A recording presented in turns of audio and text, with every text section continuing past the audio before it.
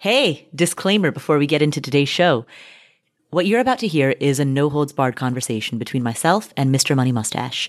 If you're new to the community and you haven't heard of him, Mr. Money Mustache is the best-known financial independence writer.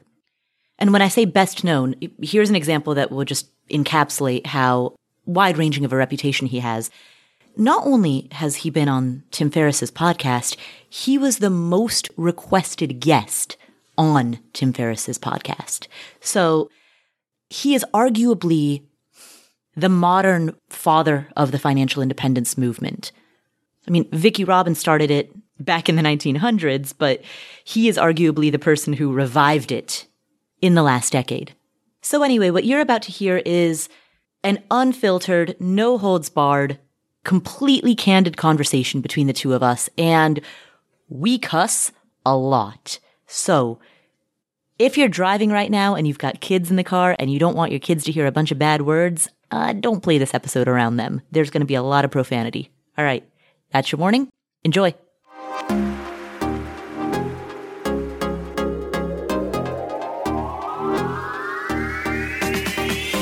You can afford anything, but not everything. Every choice that you make is a trade-off against something else, and that doesn't just apply to your money.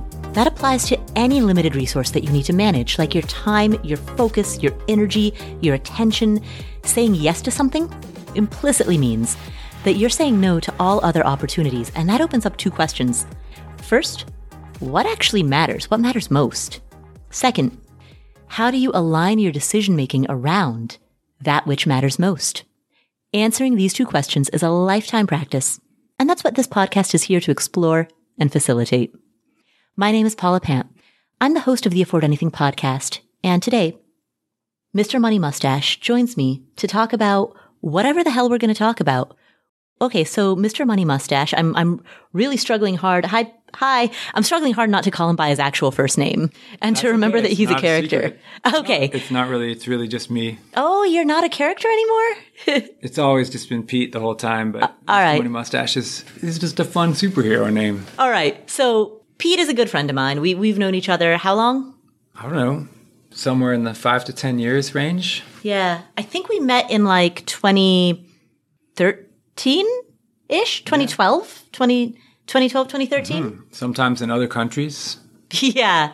Yeah, we've gone to Ecuador together at least twice, to the Chautauquas. Yeah, and are you at liberty to share where we are right now? Oh, yeah. You want to? We're in downtown Cincinnati, right across from the university, for a super random but glorious event that our friend Diana just ran that's called Economy, which is like a conference of personal finance and getting ahead in life, where people just happen to amount to 400 attendees this year. So it's turned out to be quite magic, and we just decided to also do some talks and interviews, and there's been some documentary filmmakers here that sucked us all in for like unscheduled interviews, and Paula was one of them. And it's just a very fun and kind of random example of what retired people do or FI people do when they're not stuck in the office. So behind the scenes, I asked Pete if he wanted to come be on the podcast. He was like, yeah, but let's not actually schedule anything, because if it's scheduled, then it's going to feel a lot like work. So let's just figure it out when we get there. And so I texted him today. I sent him a picture of a bunch of personal finance, financial independence people who are all just partying in the lobby of the hotel. And so that's what we've been doing for the past few hours. And so Pete, that actually it leads to really my opener question to you. You've been retired now since you were 30? Yeah, so it's about 16, maybe even 17 years, because I just turned 47. Happy birthday. Thank you. Okay, so you've been retired for 16 or 17 years, and you have this policy of not accepting obligations, not doing things that feel like work. On the surface, that sounds compelling, like from the perspective of a person who is too rigidly adhered to their schedule, that may sound compelling. Does it actually give you satisfaction, or do you feel unmoored? Let me just open this beverage before I answer that question. So it doesn't interrupt our talking. So it's really it definitely sounds like I'm a super lazy hippie. But really, this is a compensating strategy that I had to develop just because of my own personality type. And it wouldn't work for everybody. For some people, it might feel unmoored. But I'm an ADD person, like attention deficit disorder, which just means that when too many things are booked into my future, they kind of buzz like, a noisy, not literally, but figuratively, they buzz like insects in my head. I'm worried about these future things. And am I going to want to do that when the time comes? And I spend a lot of time thinking about stuff that I've planned for the future. Mm-hmm. And sometimes that's a negative effect on my present. So I decided to just not schedule a lot of stuff in the future.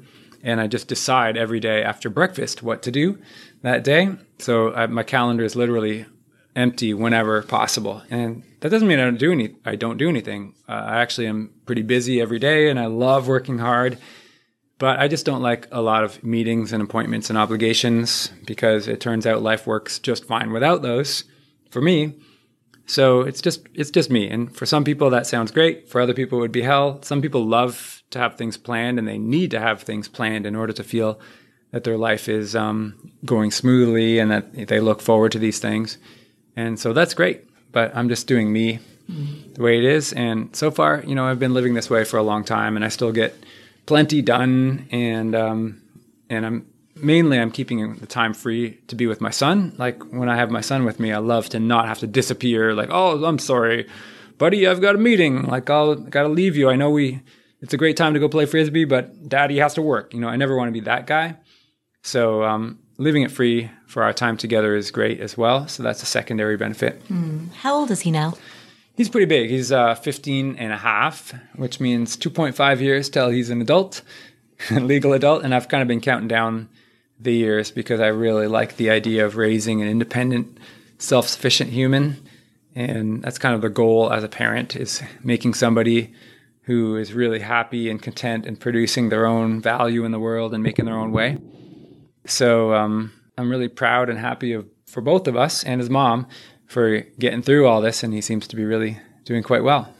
You talked about wanting to make sure that your son is contributing to the world. How do you feel your current contribution comes in? In what ways do you feel that, as somebody who's been retired in the traditional sense of the word, for 16 or 17 years, where do you feel that your current value to society comes from? Pete, what are you good for? Yeah, well, first of all, I don't think of it as a game or an obligation. I don't think of myself like, oh, I have to do a certain thing in order to be a good human. But just objectively, I love to work on a lot of things, and some of them are useless to anybody except me, like my homemade hot tub heater that's powered by a campfire. Probably like only me and my neighbors who share the hot tub care about that. But other things, like I do build a fair amount of houses and renovate houses, and I run a co-working space and a community in Longmont that has about 200 members. And so it's, you could consider it valuable that those people are having fun and events together. And I also write my blog, which still reaches, even in its old days, still like a few million people every year. So, I'm just trying to share useful ideas that help other people live their lives better based on my own experiences and my own reading and meeting people. So, I guess writer, carpenter, and dad is the most important thing to me. And I don't care what other people's judgments are. That's good enough for me. You mentioned that your website still reaches a few million people a year. Do you ever feel imposter syndrome around that? Like, do you ever wonder, why me? Well, the quick answer is yes, but that was a long time ago because I've been doing this for about 10 years, and you can kind of get used to anything after it just keeps happening and happening for a long time. Yeah. So now I just think it's normal that I type shit into the computer and a whole bunch of people read it, and then it shows up in newspaper articles and other things like that. But at the same time, I also realize that's really unusual and cool. So I've come up with a pretend theory that I actually died 10 years ago and I just live in man heaven, where of course, because the actual reality seems preposterous to me that people would care about your ideas and you would meet great friends all the time and you'd have all the leisure time in the world. And of course, your health is always perfect and you can meet the perfect partner anytime you want just by randomly walking downtown. So, Anyway, it's too good to be true, but I'm certainly not complaining. But it's also possible that I might be dead in men heaven. You're living in a simulation? Yeah. So what I just heard in the answer that you gave is a lot of optimism. Do you have to work to maintain your optimism, or does that come naturally? Yeah, definitely not working. It's just way more fun to be optimistic. In fact, one time I wrote a blog article based on this because I've felt this way for a long time, and it's called The Practical Benefits of Outrageous Optimism. And I still think it's the best thing I've ever written, even though most people don't find it that interesting. For me, it's like, yeah, this is great. And so the basic idea is that if you learn to be optimistic about outcomes and expecting good things, it makes them happen more often, not because of magic woo-woo universe shit, but because you will more likely to take concrete steps to make these things happen if you believe that they can happen. So that's number one order effect. But then the second order magic is that other people around you, like, it's so rare to be optimistic that when you do it in front of other people, they're like, holy shit, this person must have superpowers. I'd better listen to them. So they start doing and following your ideas as if they are real already. And of course, they take steps that make those things come true, and they really do become real. So it's really, really practical and amazing. And most of the people who have created great changes in the world were people who are just almost naively optimistic. Optimistic, but also a little bit convincing.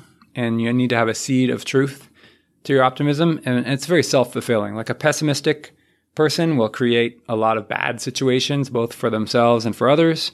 And an optimistic person can create a lot of good. So why not do it? I mean, it's also a lot more fun because you're excited all the time and happy. And it's like, yeah, it's definitely a win-win strategy. And it's far too rare. More people need to get into this.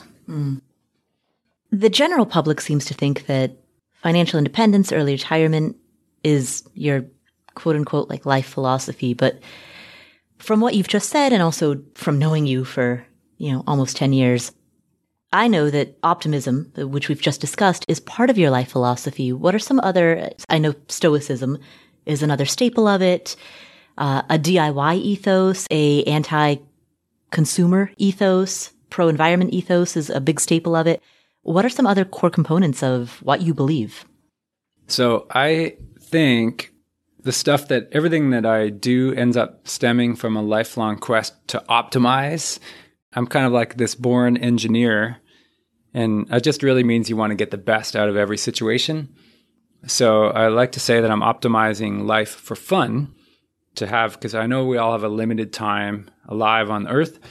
So why not optimize your life so you can get the most enjoyment and fulfillment and satisfaction in the deepest possible way out of your life? So I always think about that every day. And I'm sure I make lots of mistakes and everything, but that's kind of my main quest. And it includes both me and everybody else in the world. Like, why can't we all have the most fun possible? So I just kind of work at that little problem, which is a great one because you can never solve it. You can always just chip away at it, but it's very satisfying to do it. So I think about, money is one thing because money allows you to have free time and options. But then I think about health a lot because that allows you to have more energy and a longer lifespan and a happier lifespan. And then I think about the bigger picture of Earth and its various problems, like environmental issues, like we don't want to mess up our only planet, Only planet so far. Yeah, exactly. Like we have eventually, if you're an optimist, you think that humans will eventually span the galaxy. But for now, become multiplanetary. Yeah, right. Move to Mars. Yeah. But Mars is pretty shitty. Like nobody even lives in Antarctica, and Antarctica is much nicer than Mars. So I think that's a bit of a sign that we shouldn't be super excited about moving to Mars. So meanwhile, we have this super beautiful, steamy jungle, tropical, sexy Earth with lots of options, as long as we don't mess that up. So why not be at least somewhat reasonable about that? So that's what my writing on Mr. Money Mustache is secretly about, is getting rich people excited about living a lower consumption lifestyle, which means Earth will last longer and we'll have a lot more fun while we're at it. And those are the things I've thought of to optimize so far. But I still have about 60 years of retirement left. So I'm sure I will think of some more things in the meantime and hopefully work on those too. Since you bring up the less consumerism, getting rich people to be less, to not have such a high consumerist lifestyle, This might sound like it's coming out of left field, but this is something that I've actually wondered for years. Oftentimes in personal finance media, we see men talk about investing. We see women talk about consumption, spending, frugality. That's, of course, a broad generalization, and it's changing and blah, blah, blah, blah, blah. But those tend to be the historic tracks that we've seen. You know, we see the quote unquote mommy bloggers who talk about chipping away at your grocery bill. And then we see male bloggers who talk about growing your wealth. With that established, do you think Ms. Money Mustache would have been as successful? Or do you think that her message of anti-consumerism would have been dismissed as just another woman talking about cutting back on your bills? Wow. Well, that's a neat question because I didn't even know that I've been a mommy blogger this whole time. Because, I do focus on consumption rather than earning more. And that's probably my bias because I've always earned a fair amount in my career, like when I was working. And then even afterwards, I found like the earning part was easier. And then I found I was surrounded by people who earned an equal or greater amount of money and still were just fucking broke all the time because it's easy to spend any amount of money. It's easy to just be broke regardless. Like there are people who make $100 million a year who manage to end up bankrupt at some point. And that's really true. It's hard to imagine. So that's why I focused on it, because income is not the problem for most people. And especially if you're focusing on saving the earth, like from a natural resources perspective, rich people are the problem. So that's who I'm targeting. But, do I think that women would be, like if I were a female blogger trying to advocate the same stuff? I'm not sure if it would have been any worse. I think, there might have been certain advantages because I get a lot of, this is a white male, like a rich white tech worker, bro. In fact, I might have been the founder of the stereotypical rich white worker, tech bro, financial blogger, with no health problems. So of course I can advocate bicycling and all this other stuff. So in a way, like being a minority might be an advantage because people will listen to you and not dismiss you as much. But it depends on your tone, right? Like you can't be like super penny pinchy, like, I stacked 50 coupons in order to get paid to buy rice and beans so that I could feed my family for 2 years for negative $25, right? Like you can't be really extreme. But I think like a successful, like a female engineer, for example, who wrote about similar stuff to me, that might catch on even more because it would be more novel and it would be super impressive and rare and people like novelty. So I don't know. That's just my theory. I could totally be wrong about it. But at the same time, I know that I fall into a very stereotypical group, like just because of my demographic. And that gives me a bit less credibility because white males are thought of as a privileged group. And like societally, we're privileged. But at the same time, I didn't have like any money coming from my family. I come from a non-wealthy family, so I had to pay for my own stuff, starting at 14 years old. So at least I didn't have that kind of privilege. But I do acknowledge that, being born with a super great mom who read me all the J.R.R. Tolkien books by the time I was 6 years old, and she just educated me so well, that's like a really giant form of privilege that a lot of kids don't have. And I didn't have racial bias or gender bias against me. I don't know. But the real answer here is that there's 1,000 or more other fire bloggers and YouTubers and podcasters out there who aren't me, and they're able to share a much bigger perspective than I can share now. And I'm really, really thankful for this because I'm not up to the job of covering all of it. I'm just sharing my own little segment of ideas. So yeah, I'm just happy that it's out there now and other people are working on it as well. You mentioned that you may have been the inception of the stereotype that the FIRE community consists of white male tech bros. Do you ever feel as though that criticism against you is unfair or that it invalidates your message or that it misses the point? Well, of course, I'm biased. So yes, I think it's invalid because people might not understand my point. My point is not like, hey, everybody should make a lot of money in software engineering and then quit so easy. It's my point is that, hey, if you are lucky enough right now, to be making a lot of money, you should probably think about your spending. And there's probably some ways you can do better in order to consume less. And that's going to help everybody, but it's also going to help you and your family because you're going to have a lot more financial freedom and you'll have the option to scale back on or quit work or work on something that you care about more than, working for fucking Mark Zuckerberg making more Facebook ads. So that's what I'm really getting at. It's not about privilege. It's about spending less. And the ability to spend less is an advantage that everybody benefits from. So I'm just trying to teach people how to have equally or more fun lives by spending less money. It's not about how much you can earn. It's not about your privilege in terms of who's going to hire you or whatever. It's about optimizing your spending, really, and optimizing your daily activities so you can be healthier and spend more time with your friends and family.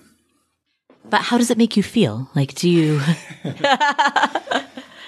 It makes me feel sad when people criticize me, but I've also learned that like the internet is full of lots of love and a small amount of hate, and haters are going to hate, as they say.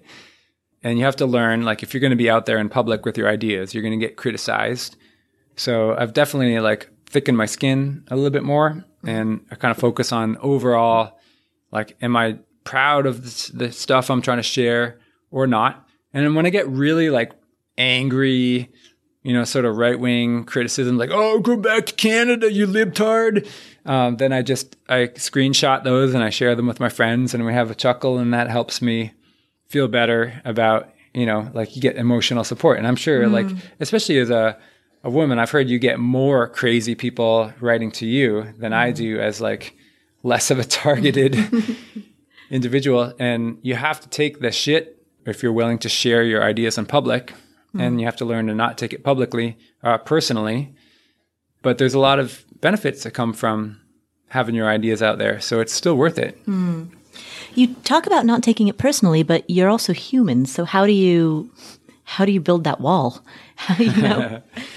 You have to be open about it, and like you talk about it. If you have friends to share, like what I said earlier is totally, in fact, you and I should do this. You take your worst comments and criticisms and you screenshot them and send them to me. Okay. And I'll send mine to you. And then we can laugh about them. And maybe we can even start like a secret worst complaints special podcast, like once a year. Publish it on like a mean tweets like Jimmy Kimmel? Oh, yeah, you're right. He's already beat us to that. But at the same time, like it would be a fun thing and just publish it on Halloween or some other scary night. Ooh. And it helps to lighten the mood, and it makes everybody feel better about understanding that on the internet or like just, out of the whole human society, there's always going to be some people who have some issues and they deal with them by just being fucking mean to everybody. And that doesn't mean that we are terrible people.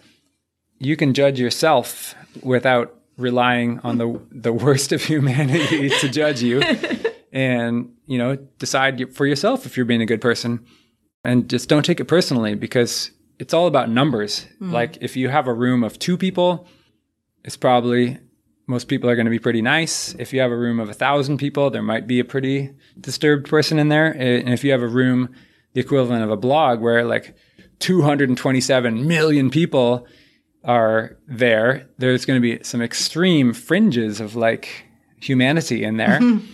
And often the most disturbed people are the most vocal, which is why when you go to the comment section of like a Yahoo News or a Fox News article, it's just the most batshit crazy people are posting stuff that just makes no sense at all, and not even any grammar, and they can't use the right form of your or their. And as soon as you get your yours wrong, you've got zero credibility no matter what.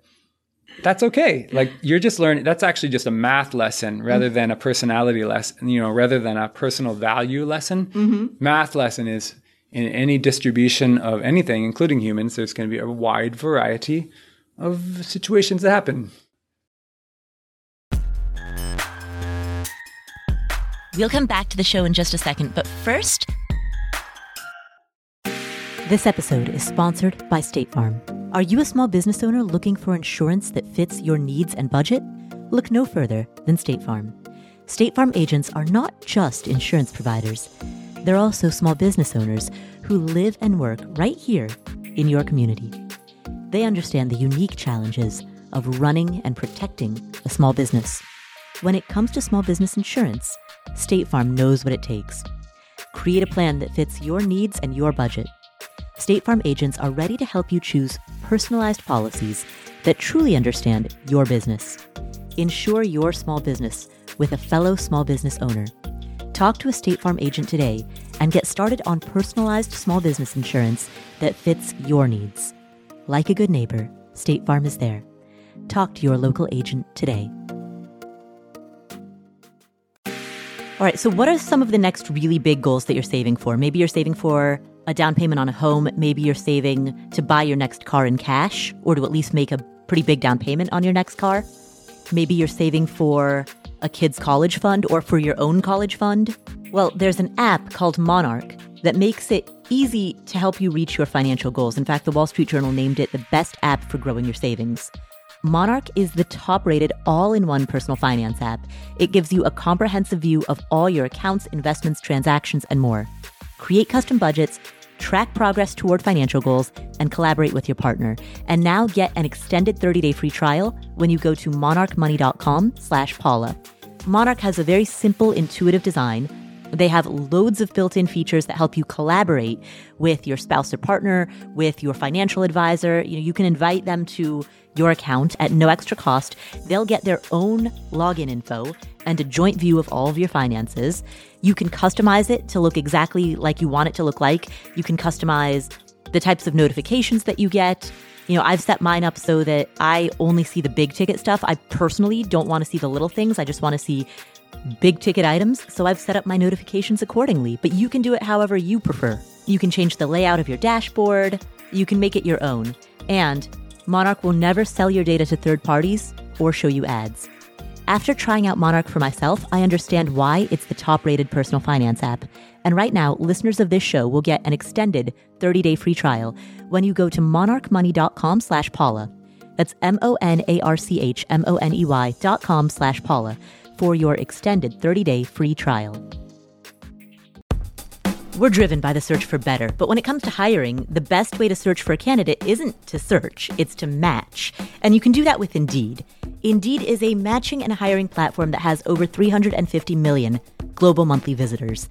It allows you to schedule, screen, and message so that you can connect with candidates faster. And beyond just hiring faster, 93% of employers agree that Indeed delivers the highest quality matches compared to other job sites.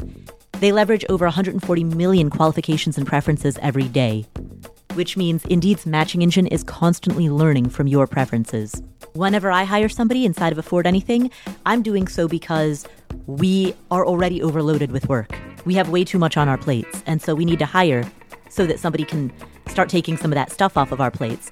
But hiring itself is added workload on top of already busy workload. So it's great to have a platform like Indeed that helps you hire faster and find higher quality matches.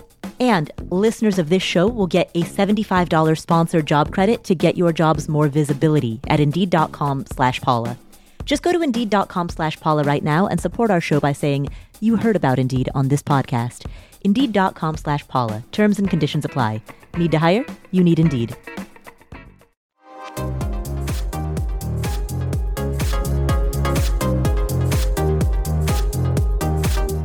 You mentioned lessons. What are some of the most important lessons that you've learned in the last decade? Okay. The last decade has been, for me, one of already been retired. I'm going through the age of my son, going from age 5 to 15, where he is right now. Mm-hmm. And I also had, for this whole decade, I had the weird situation of being a financial independence blogger, which means my life was a little bit public and I had lots of feedback. So my lessons from that were, in parenting, is that every kid is different and you can't judge yourself as a parent based on what your kids do because the kids are unique individual humans pretty much from the time they're born, and they're vastly different, sometimes even among siblings. So your job as a parent is to do the best thing you can and always try, but also not beat yourself up if your kid is different than other kids. And my child is super different, but he's also a wonderful young man now, and he's a lot more advanced than me in so many areas. And even though he's different than me, I'm really happy for him for his flourishing, right? And I'm not judging him or me for, making different choices. His choices are super intelligent, but he's growing up in a different era than I did. So it's good. Just try to not beat yourself up as parenting. And the other lesson from being a public writer is I think I learned to be more gentle because I'm very, I'm kind of like spirited. And I often would assume that my own ideas were super right for everybody because they felt so right for me. But it wasn't until they started reaching a lot of people and then I would get feedback from really nice people about how different their values are from mine. And then I realized, you know what? I really have to temper some of this writing saying like, this is what's right for me. Other things are right for you. Personality types vary so widely. And it's helped me by meeting a lot more people and hearing back different lifestyle tricks are different for different people. So it really helps to be more gentle when you're a bossy personal finance advisor. Not to interrupt, but Pete, to be completely transparent, there were a couple of years where I just did not like you. And you know what? That was before I met you. Mr. Money Mustache was so like my way or the highway that I found that to be a huge turnoff. And then I actually met you and I was like, oh my goodness, I love Pete Adeney. I hate Mr. Money Mustache. Yeah, and there's actually a section in the comments of my blog, like way back in a certain article where Paula shows up. Oh my God, no! And I wrote... Oh, I brought this on myself, didn't I? Yeah, but I'm the one who was at fault. So like I wrote, but I was also being a bit of a character because I didn't know how big the blog was going to get at the time. So I wrote an article called like Cure Yourself of Tiny Detailed Exaggeration Syndrome. I am so humiliated. TDES for short. And then one of the examples I used is like, I lived in Boulder, Colorado, and people in that town make a bunch of they make a big stink about like, you're way out in the suburbs or you're way in downtown, which is way better. And the whole, like the difference is 2.5 miles between being at the very edge of the town and being at the center of the town. And to me, I'd come from a really shitty place compared to Boulder. So all of Boulder, like even the very most far-flung so-called suburb was like amazing, gorgeous, super rich. You can ride your bike downtown in like 10 minutes. So I thought I was in heaven. And then Paula shows up. I never met her. God. And she's like, well, actually, it's a big deal to live in the suburbs for some reason. And then I was like, who is this? And I took on my fake Arnold voice in comments. I'm like, tiny baby, it must have a case of TDES. Thinks it's 2.5 miles is a big deal. And Paula was like, hey, don't tell me I have TDES. And like, we had this big, and we were both playing up our characters. So like a fake battle. This is mortifying. I'm mortified he's telling the story. But she didn't do anything wrong. And like at the time I was just being silly because I didn't know that a lot of people were going to read this. And then later we met in real life and I was like, Paula, I'm sorry that we had an argument over TDES. And she's like, yeah, I'm sorry too. But she already revealed that she didn't like me. So this is valid. This is a valid criticism. But I also learned I'm trying to persuade people to change their lifestyle, right? So it's helpful for them to not hate me. So I really need to learn how to share the ideas in a way that's like hopefully funny and a little bit edgy, but you don't want someone to totally hate you because they're just going to close their mind. And this is the whole problem with US politics right now is everybody's just fucking insulting the other person, which immediately closes the other side's mind, which means no one's going to listen to each other's ideas. So I don't want to fall into that trap, even if I'm having fun. And I personally think that I'm being funny about it. Yet I reveal that transparency about how we first met and all of that to illustrate the point that like,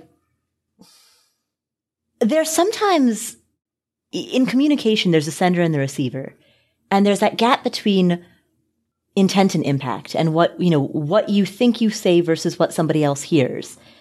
So for me, there were many years where when I read Mr. Money Mustache, which was and is like the biggest financial independence website out there in the English language, at least, it had a certain tone to it that didn't resonate. And then when I met you in person, I was like, this guy is fucking awesome.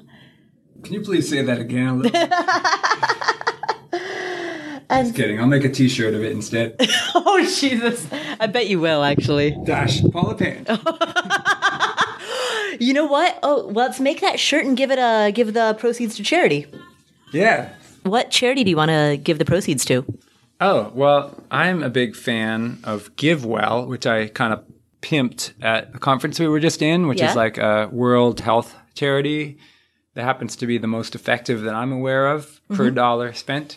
So yeah, if we make a funny t-shirt joint effort and sell it, then sounds good to me. All right, let's do This Guy is Fucking Awesome, quote Paula Pant.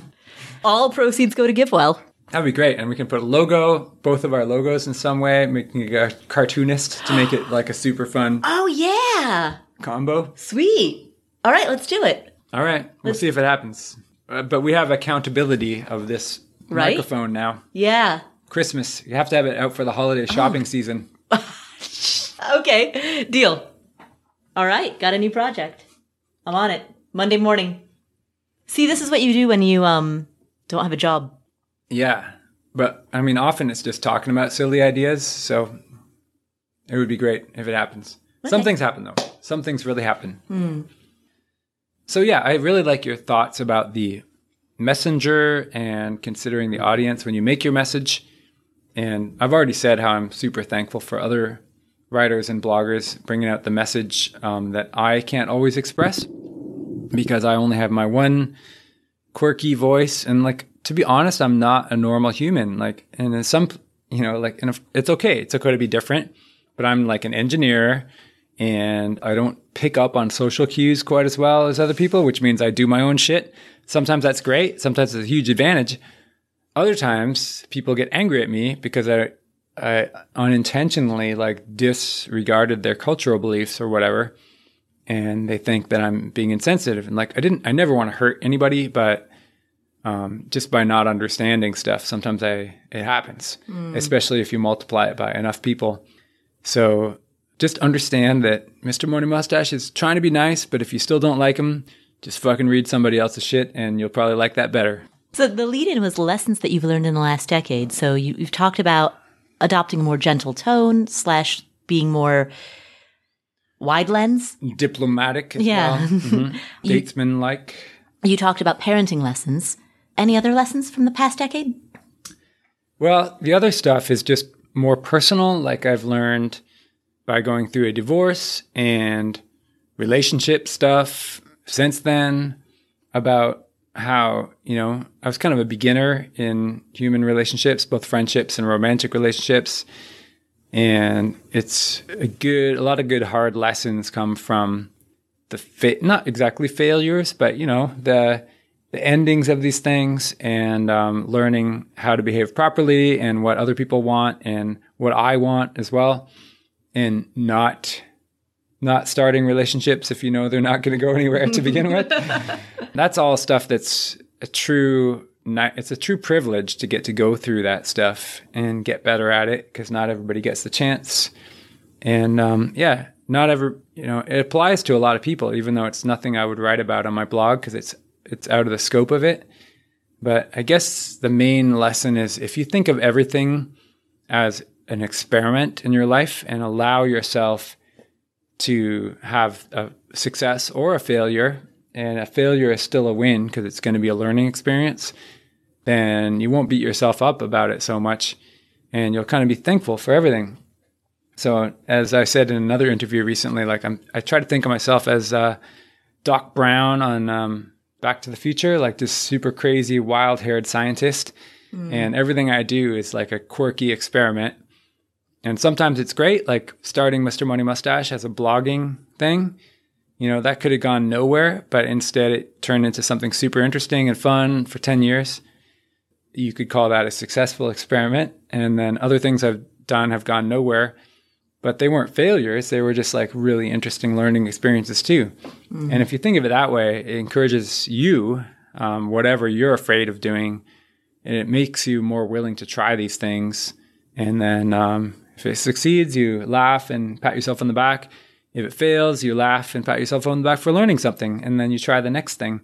A lot of people are so afraid of failure that they don't do anything, whether it is they stay in a relationship they should not be in, or they stay in a job that they've been in way too long because they're afraid of the consequences, the fear of the change. And yeah, just make more changes in your life, moving to a new house, moving to a new town, allowing your kids to switch schools, even if it seems like a big deal. And overall, the more changes you make, the more likely you are to learn and have a fun and wise and fulfilling life. I think that's kind of the main thing that comes out the further I go through life is like, just try new stuff. Try new stuff until you find what you like, and then start keeping the stuff that you really like. So what are the things that you like the most? What brings you the most joy? What sparks joy, Pete? Yeah, well, it's surprisingly simple now. So my life has become quite stable recently over the last few years, and it turns out I really like walking on my back door into the fields and forests that are right behind there and just walking along the creek and seeing nature every day, checking out what the geese and ducks are doing, seeing what the leaves are doing and the river, is it up or down today? And like I swim in the river every day, or like as much of the year as I can. So just a bunch of really simple old man nature based stuff. Very simple, but I do it every day, maybe an hour a day. And I love keeping up with my friends and working with them. I love working in a collaborative sense. So that's something I've been doing for a lot of years now that brings me a lot of happiness. So it's going to keep going. So that includes like starting little businesses with friends. Like Carl and I run the co-working space together, and another couple friends.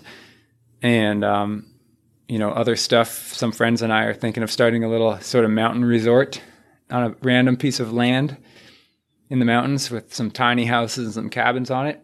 Cool. And it's going to be effort. It's going to be work and organization and hosting, but I think it'll bring a lot of joy as well. Mm-hmm. So simple things. So I guess it just boils down to getting out of the house, doing fun things and solving problems with your friends. And for me, because I have a kid, spending lots of time with him and working on things with him too, because we also bond based on work that we do together. That's pretty much it. Those are my core values that I think are going to keep me happy for the next 60 plus years. What are your regrets? Probably none now, because I've learned to think of mistakes and regrets as just lessons. So, obviously I got divorced after 14 plus years of marriage. And you could think of that as like, oh, failure, regret and stuff. Or you could think of it as like, hey, this person and I had a really long, super long, nice partnership, and we created a wonderful child together, and we're still friends. That's like a pretty good outcome, even if you're not still married anymore. And even if we weren't still close, we would have learned a lot from the experience. It's going to make us better people for our future relationships. So like, there's no losing. Even in divorce, there's no losing if you have the right attitude towards it. And, like another example is I started first thing I did when I retired is I started the most stupid business ever, which is like a high stress construction company where we were building entire custom houses from scratch, which turned out to be more stressful by far than my engineering job. Of course, I wouldn't repeat that activity if I were going back to the year 2005. But at the same time, I learned a whole bunch from the experience, and I learned what I don't like. And I also learned a lot about house building and carpentry that I still use to this day. And I survived it, and I have a lot of gratitude just from not having that terrible business anymore. So if you think of things as lessons and getting through them, then it's pretty hard to have regrets. Because like you have right now, like the only moment that really exists is this current moment that you're living. So what's the point of regretting the past instead of saying, oh, these things that happened in the past that were painful, I'm through them now. And now I have this super great present and future to enjoy and look forward to. So where's the bummer in that? Where's the bummer in that? That could be our second t-shirt. Yeah. Oh, yeah. Where's the bummer in that? Done. All right. We've got the logo for 2 shirts. I'm such a marketing genius when I'm slightly drunk. Full disclosure, we throughout this recording, we've been pounding Black Cherry Bourbon Barrel. It's tea beer. It's gluten-free. It's from the Wild Ohio Brew. This is not an ad, by the way. But it's 9% alcohol by volume, and we've been pounding this as we've been recording. Yeah, the downside of this beverage is that it tastes like it's 2% alcohol. The upside is that it's actually a performance-enhancing beverage, and it doesn't lead to any hangovers. And like you can go lift weights right after drinking 2 of them. So, what do you deadlift? I don't actually know. I do know because I recently set a lifetime record. Yeah. Even as a 47-year-old man, and it was 335 times 6. Oh, wow. And I have a video. You deadlift 335 at 6 reps? That sounds like a lot, but actually for people who are real weightlifters, they're like, oh, come on, that's not very much.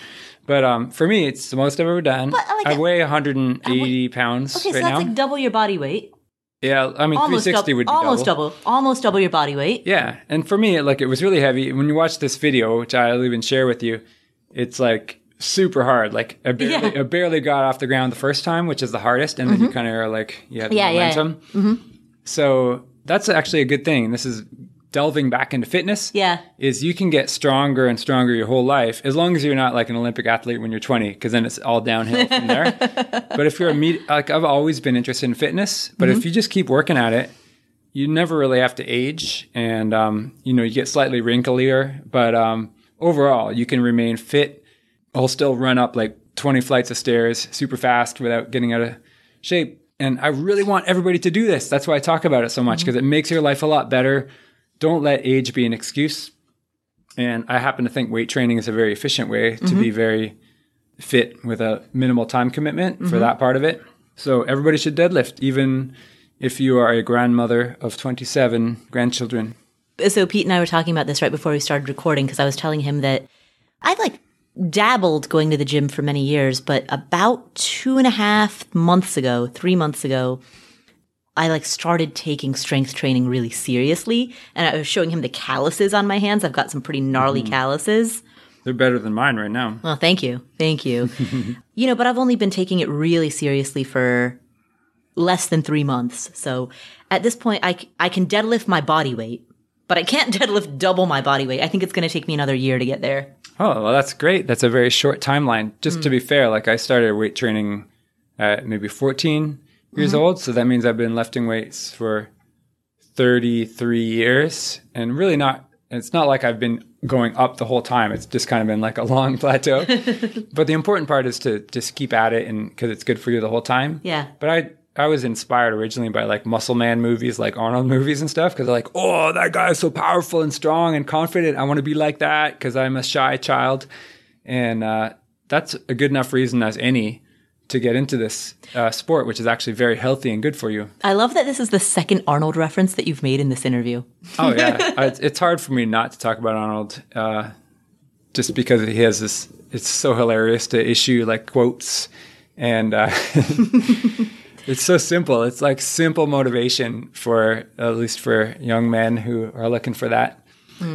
Nowadays, Jocko Willink might be the new Arnold, just because he's so extreme. Get after it, 4:30 a.m. No excuses, discipline. So I read Jocko. I read his book on the flight to and from FinCon, and I made an internal PowerPoint for an internal slide deck for my team, because I wanted to present some ideas to my team, and it just had the air of Jocko infused in it so much that I had to dial it back. Yeah, too much testosterone. Yeah. But yeah, it doesn't work for everybody. I'm a very typical guy, so I'm inspired by hyper masculinity. So Jocko Willink has this jaw the size of a dishwasher. And his face is if you were to make a cartoon character of in a video game of the most badass soldier, it would look less masculine than Jocko. Yeah. And to me, that's perfect, because that just simplifies gets rid of all the excuses, and you're just fucking put as much weight on the bar as you can lift, or just do it, or get up and ride your bike through 2 feet of snow, pulling a trailer full of logs or whatever it is. And I always feel good when I do that. Like when I stop the excuses and do hard stuff, it makes me feel good. This is why I really wonder what you would be like if you were a woman. Or like, what would you be like? So men have on average 7 times greater testosterone than women. What would you be like if you just stripped away all of the testosterone? I don't know. I don't know what you would be like. I don't know how you would be received. I'd probably be like my sisters, who are super amazing, badass chicks as well. I mean, maybe they have a lot of testosterone too, even though they're beautiful 50-year-old women. But they're really, really like great attitudes, and they have this super open minds, and they just solve the shit out of all these problems, and they invent all these things.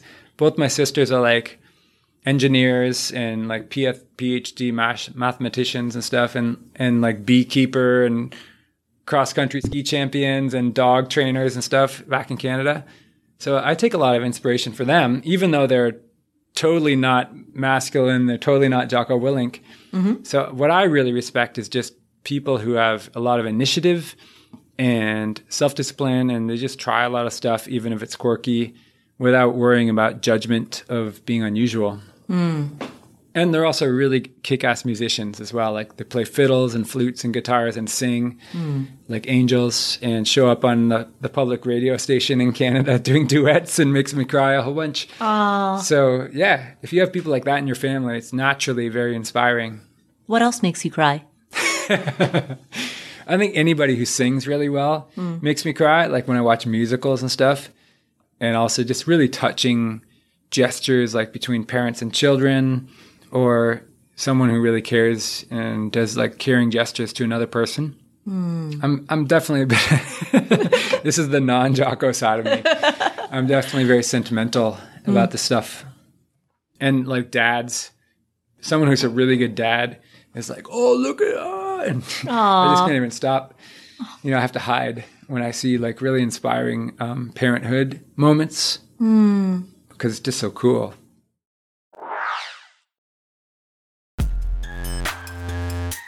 We'll come back to this episode after this word from our sponsors. 10 seconds on the clock. How many things can you name that are always growing? Like your hair, your net worth, I hope. Your income, your investment portfolio. Again, I hope.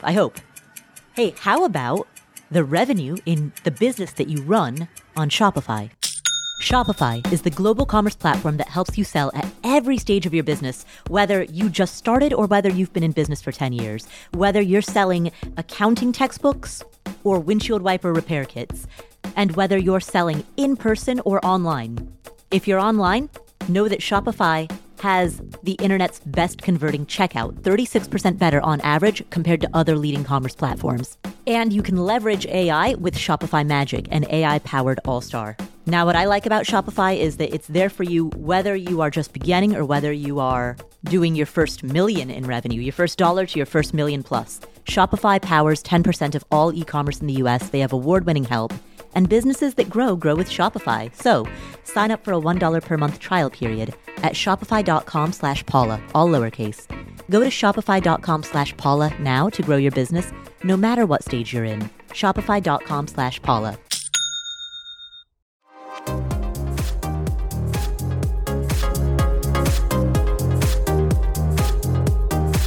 I feel very lucky to be able to call you a friend. And to know you and to have known you as a friend for so long. You've been part of my life since, I mean, we met in 2012 or 2013, and I think our first Ecuador trip together was maybe 2015-ish or so. So you've influenced many, many people online, but I got to be one of the lucky few that really learned from you in person. Aw, this is actually, I'm sure, familiar to everybody. I communicate with Paula mostly by text messaging. Mm-hmm.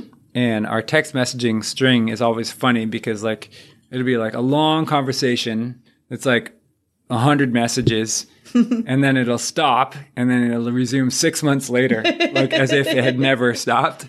And that happened even recently because I was trying to message Paula to set up this interview. And I was looking back at the last stuff we talked about, which is some random month earlier in 2021. And we were talking about totally different stuff. And it's good. It's like, I think the real test of a friendship is if nobody gets pissed off if you don't talk to them for 6 months, because everyone has different lives, and some friendships are every day, like a partner, a romantic partner. You would be pissed off if they didn't talk to you for 6 months. But your real friends, you can pick up and down depending on where things happen, and people live in different parts of the country. That's kind of part of the FI or early retirement world is you end up with friends who are scattered around, because FI people can travel more easily, and it's okay if you don't see your friends all the time, but they're always there. What do you look for in friendship?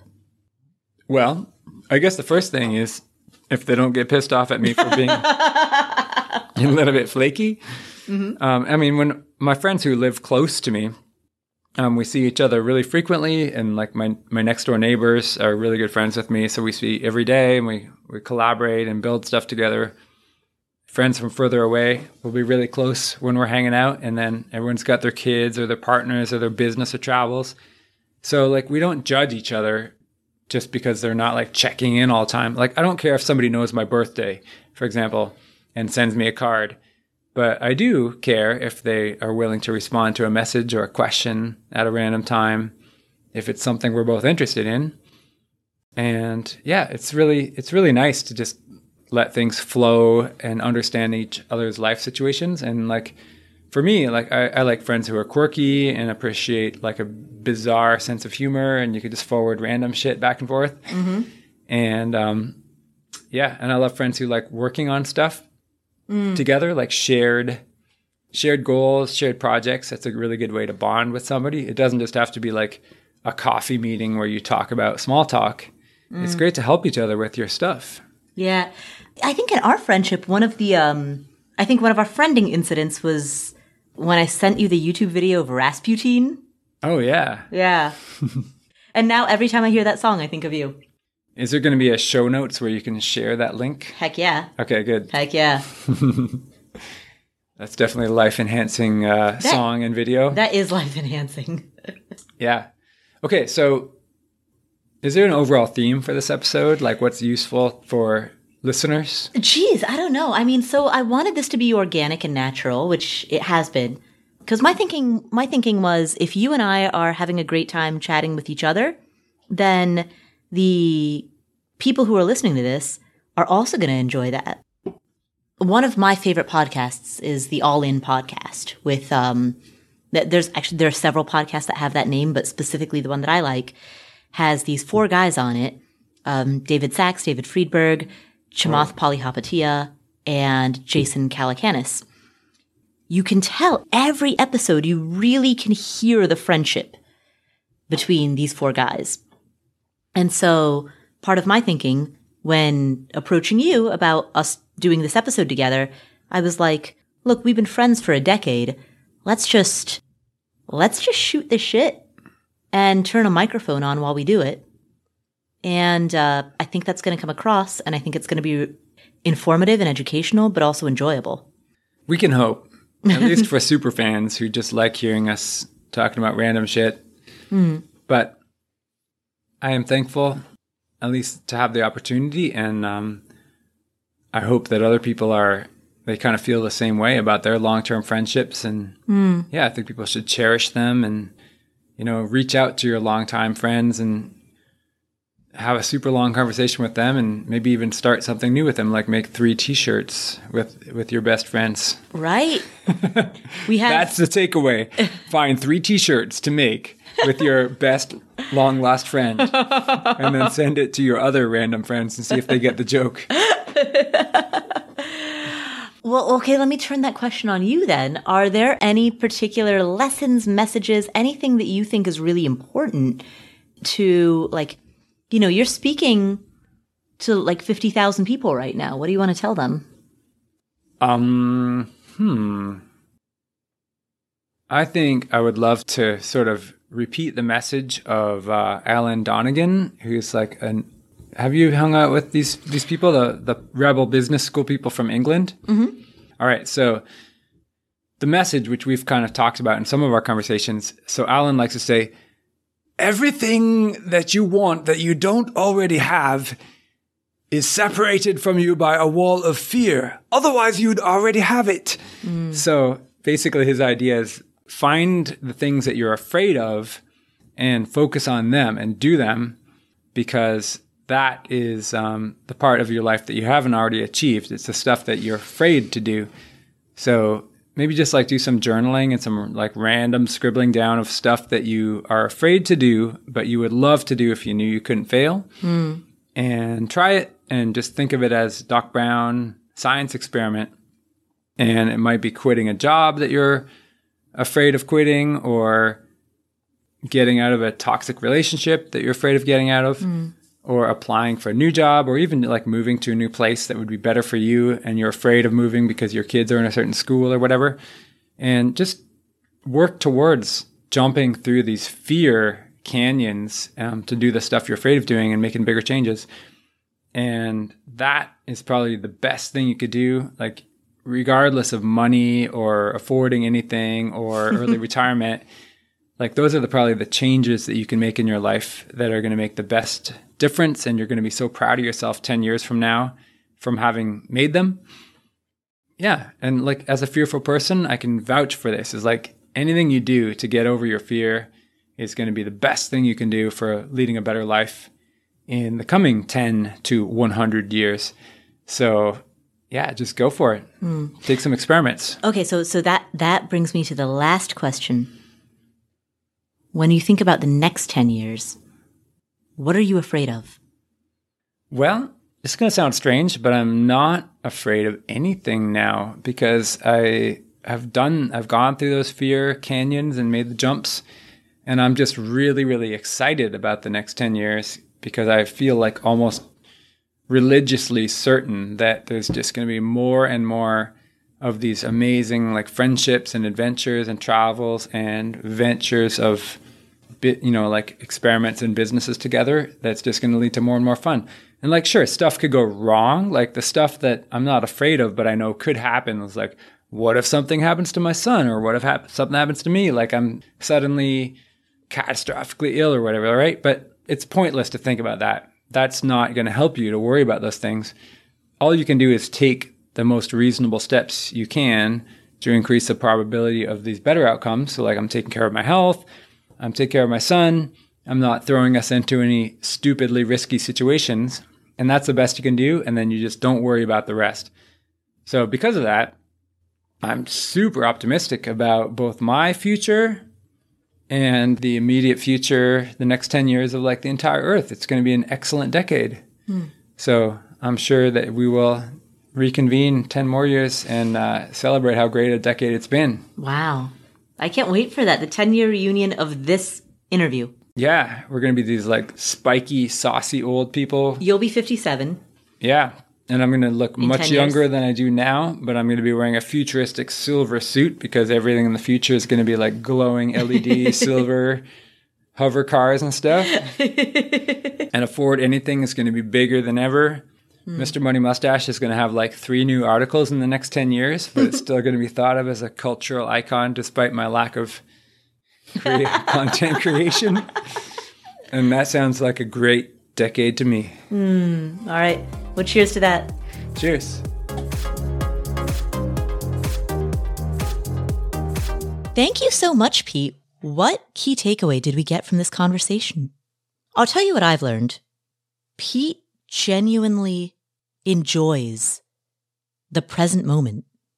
He lives by the philosophy of do good, have fun, be happy. And so this interview, he did it because he enjoyed doing it, and because he knew it would create some good for the world. He could share a philosophy and a framework on living that he hoped would motivate and inspire this community. And so it's do good, have fun. This very interview for Pete was an example of him living that philosophy.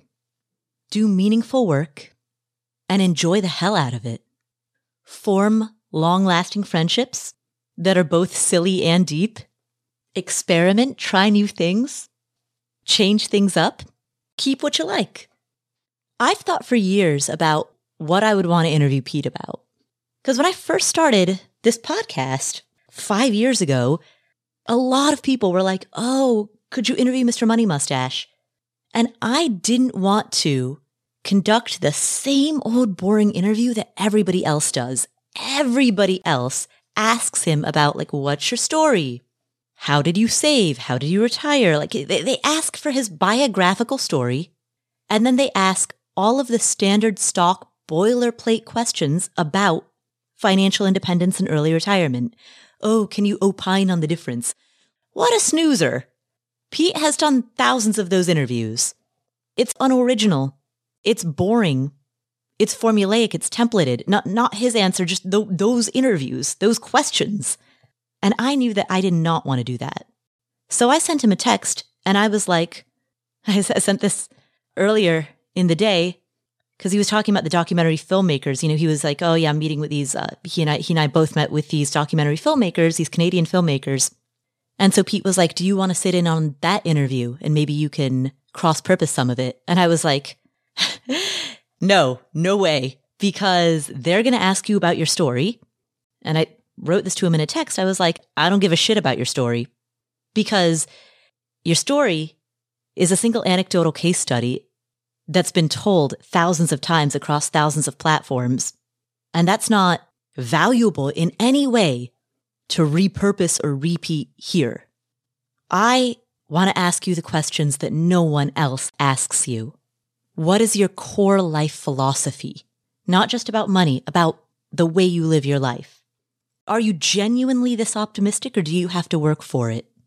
Do you actually enjoy your days, or do you feel unmoored? What have you learned? What do you regret?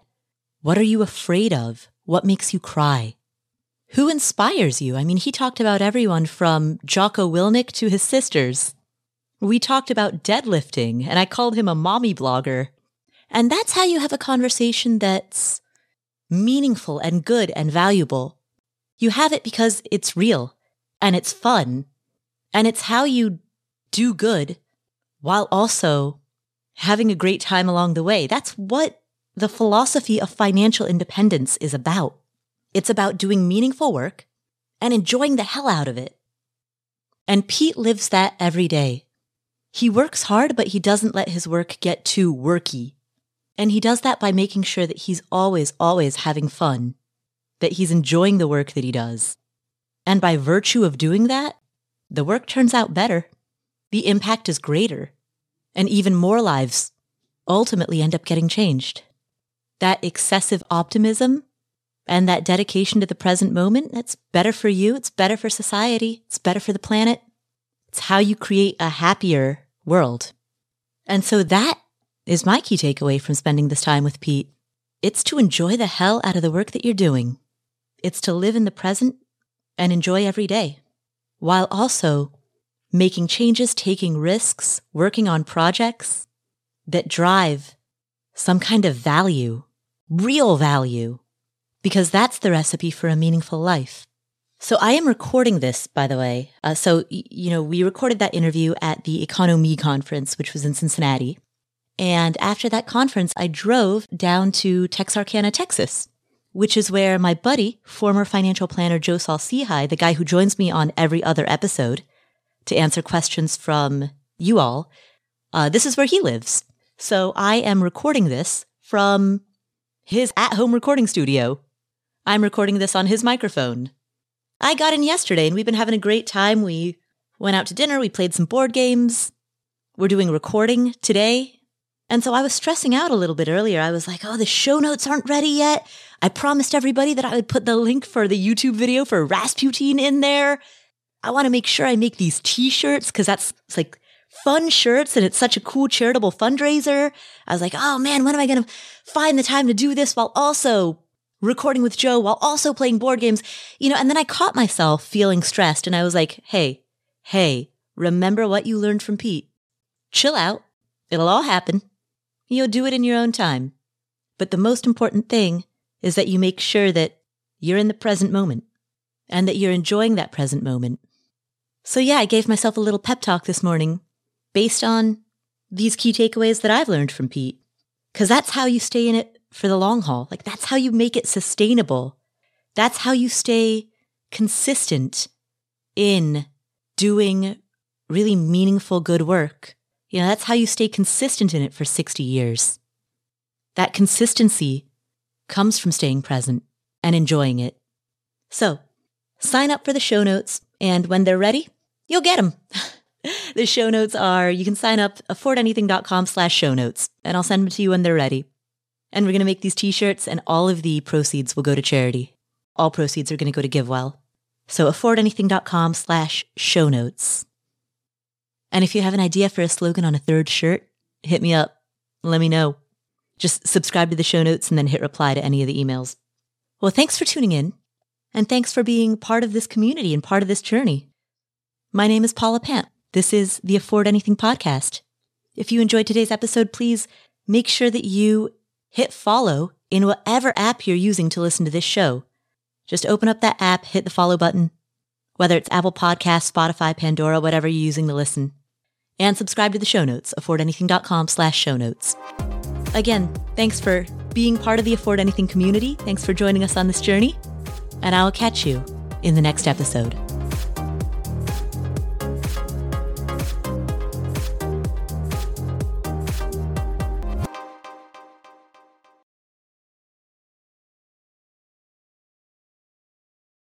Better take some more Wild Ohio to compensate for that emotional moment. There's one can left. Should we crack it? No, because I mean, we need to wrap up in like the next 10 minutes. Yeah, I feel like the rest of my social plans for this evening would be sullied if I drank any more of the stuff. Oh, you can have it if you want, because you probably have big plans for tonight. In fact, there's an event at 2 hours from now. Yeah, there's a brewery that we're supposed to go to in 2 hours. Yeah. I'll crack it if you help me drink it. I can only open it for you. You're going to have to get another guy in here to help drink it.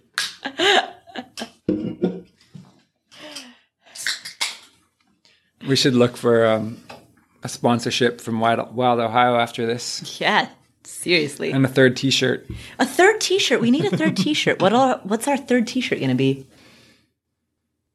Well, it'll come naturally. Yeah, if it doesn't come to us, it will come in the feedback. Oh, yeah. To this podcast. Yeah, it will. I can imagine the feedback. Everyone's going to be like, did you guys get buzzed and then you announced on the podcast that you never actually liked him for a couple of years? So I never disliked you. I'm sorry. I just didn't know you until those Ecuador trips. And then I immediately thought it was a great friendship. Yeah.